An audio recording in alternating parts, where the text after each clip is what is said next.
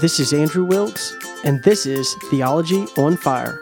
Hey everyone, I wanted to come to you today and bring some exhortation, some encouragement to your life from the book of Daniel. And I really want us to take a look at his prayer life. I'm pretty amazed when you look at the book of Daniel.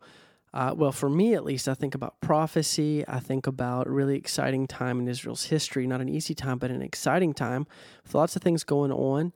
And I think about the faithfulness of Daniel. But something I found recently whenever I was reading was his prayer life.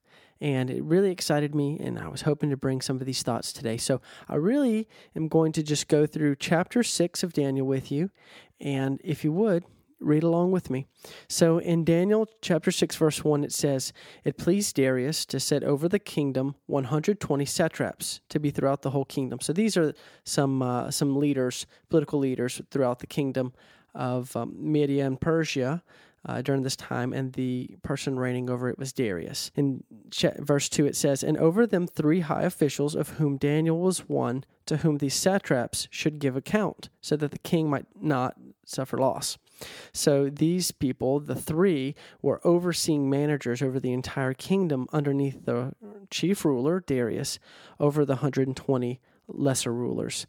In verse 3, "Then this Daniel became distinguished above all the other high officials and satraps because an excellent spirit was in him, and the king planned to set him over the whole kingdom. Then the high officials and the satraps sought to find a ground for complaint against Daniel with regard to the kingdom, but they could find no ground for complaint or any fault because he was faithful, and no error or fault was found in him."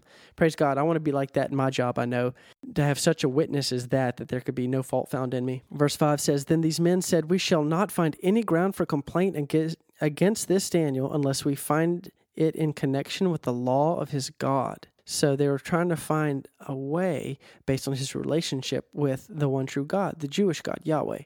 Verse 6, "Then these high officials and satraps came by agreement to the king and said to him, 'O King Darius, live forever. All the high officials of the kingdom, the prefects and the satraps, the counselors and the governors are agreed that the king should establish an ordinance and enforce an injunction that whoever makes petition to any god or man for 30 days, except to you, O king, shall be cast into the den of lions.'" So here they are, and they're provoking the pride of King Darius, saying, "We don't want anyone to pray for this set number of days, except to you, king." And this is what they say in verse 8, "Now, O king, establish the injunction and sign the document so that it cannot be changed, according to the law of the Medes and the Persians, which cannot be revoked." Therefore, King Darius signed the document and injunction.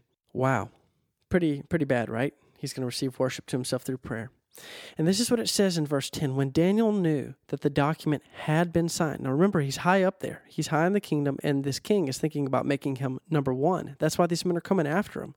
So he would have known what was going on. It says, "When he knew that the document had been signed, he went to his house where he had windows in his upper chamber open toward Jerusalem. He got down on his knees 3 times a day and prayed and gave thanks before his God as he had done previously." Amazing. The first lesson of prayer is this. Look at this. He never stopped praying. Even when times were tough, even whenever there was a threat, his relationship to God was really, really important to him. And what an awesome thing it would be if people could find in me the only fault is I pray to God. I have a relationship with God, and that's why they have to come after me. So many of our brothers and sisters around the world, this is true. I'm sure there would be perfect model citizens, but the only issue is they don't worship the political system, such as communism over in China, or they don't bow down to the God of the culture, such as Allah in Muslim countries in the Middle East. And then it says that in verse 11, "Then these men came by agreement and found Daniel making petition and plea before his God." And I can only imagine what he was asking God for. Perhaps that this would pass away, perhaps that God would protect him. But lo and behold, verse 12, it says, "Then they came near and said before the king concerning the injunction, 'O king, did you not sign an injunction that anyone who makes petition to any god or man within 30 days except to you, O king, shall be cast into the den of lions?' The king answered and said, 'The thing stands fast, according to the law of the Medes and Persians, which cannot be revoked.' Then they answered and said before the king, 'Daniel, who is one of the exiles from Judah, pays no attention to you, O king, or the injunction you have signed, but makes his petition 3 times a day.' Then the king, when he heard these words, was much distressed, and set his mind to deliver Daniel, and he labored till the sun went down to rescue him. So here it is, even the king, who had been prideful, who had signed this document into law and distributed it among the kingdom of Persia, now sees his own pride, his own folly, because now it affects his dear servant Daniel. You can see that he's really moved by this. And I think it's special also, you see the consistency of prayer in Daniel's life. He prayed 3 times a day. It says that. It calls it out in the book, and I think that's very important. God's wanting us to see this. We're even reading the Psalms that David talks about how he would offer his prayers to the Lord in the morning, the noon, and the evening. And I just want to encourage you, find a time of prayer each day. We even see the power of habits. There are lots of articles that talk about how to form good habits, how to break bad habits. And one thing about habits is it takes time, it takes effort. And friend, let me tell you, prayer can be difficult at times. If I'm going to pray, I have a wife and 2 young children, I have to get up early. And let me tell you, when that alarm clock goes off, most mornings I do not want to get up. That's my first prayer of the day. That's how I started off is, oh God, I do not want to be awake right now, but please help me just to get dressed. And then it's, oh God, help me just to get over here to get breakfast. And then, oh God, help me to get to prayer. And then so many times, he just meets me there. Sometimes it could be a struggle. Sometimes, to my own shame, I'll fall asleep. Anyone else done that out there? But I'm moving to prayer. And by God's grace, he is helping me to get to that place of prayer so I can spend time with God because I want to commune with him. Because really, that's what prayer is all about, isn't it? It's talking to our Heavenly Father. It's communing with Jesus. It's being filled by the Holy Spirit for the day ahead. We're laying ourselves down as living sacrifices because we really desire to be used by God in the day we live. We want to love him. There are concerns and burdens. Even now, I can think of really big burdens in my life, things going on in my family that I earnestly want God to help me with. And the only way to unburden my heart and lay them in God's hands is by prayer. So make that time, whenever it is, whenever you are freshest, whenever you are least distracted, set aside a portion of that time to be with God. And he gave thanks. I want to call that out as well. David, it talks about how he was giving thanks. Bad circumstances did not stop him. I want to refer you back to chapter 1 where it says that Daniel was made a eunuch. That means they performed crude surgery on him. And if you want to look into that, go ahead and look up what a eunuch is. But that is very awful. He was a young man when that happened. And here he is after many years serving God in this pagan land after being made a eunuch, made not much of a man in some respects. He's giving thanks to God. And he had conviction that God was actually worthy of prayer, even in the middle of a time whenever it was not convenient to do so. And that really makes me think of 1 Thessalonians 5:16-18, where we are told by the Apostle Paul, rejoice always, pray without ceasing, give thanks in all circumstances, for this is the will of God in Christ Jesus for you. Now, let's say I were to get in a car accident and let's say something really bad happened to me and I had health defects for the rest of my life. Now, I'm not going to give thanks for those things, but even in those circumstances, I can still give thanks to God no matter what is happening in my life. That's what I'm being told there. So the treachery of Daniel's co-workers deepens. In verse 15, it says, then these men came by agreement to the king and said to the king, know, O king, that it is a law of the Medes and Persians that no injunction or ordinance that the king established can be changed.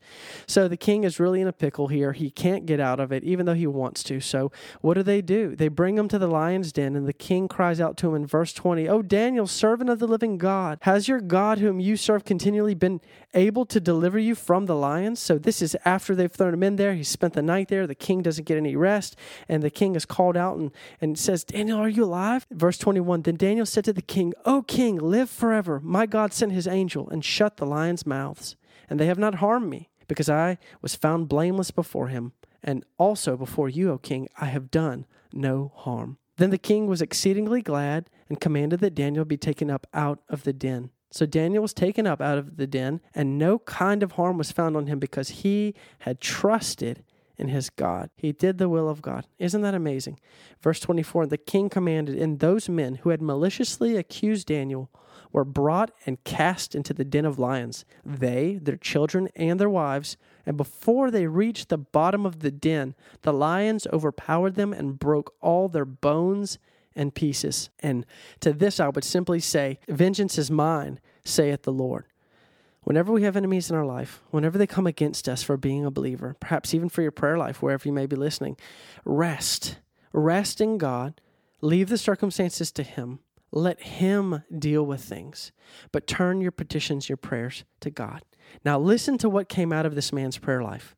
Verse 25, then King Darius wrote to all the people, nations, and languages that dwell in all the earth. And this was a vast kingdom at the time, all the way from India over to the west into Egypt and North Africa. Peace be multiplied to you. I make a decree that in all my royal dominion, people are to tremble and fear before the God of Daniel. For he is the living God, enduring forever. His kingdom shall never be destroyed, and his dominion shall be to the end. He delivers and rescues. He works signs and wonders in heaven and on earth.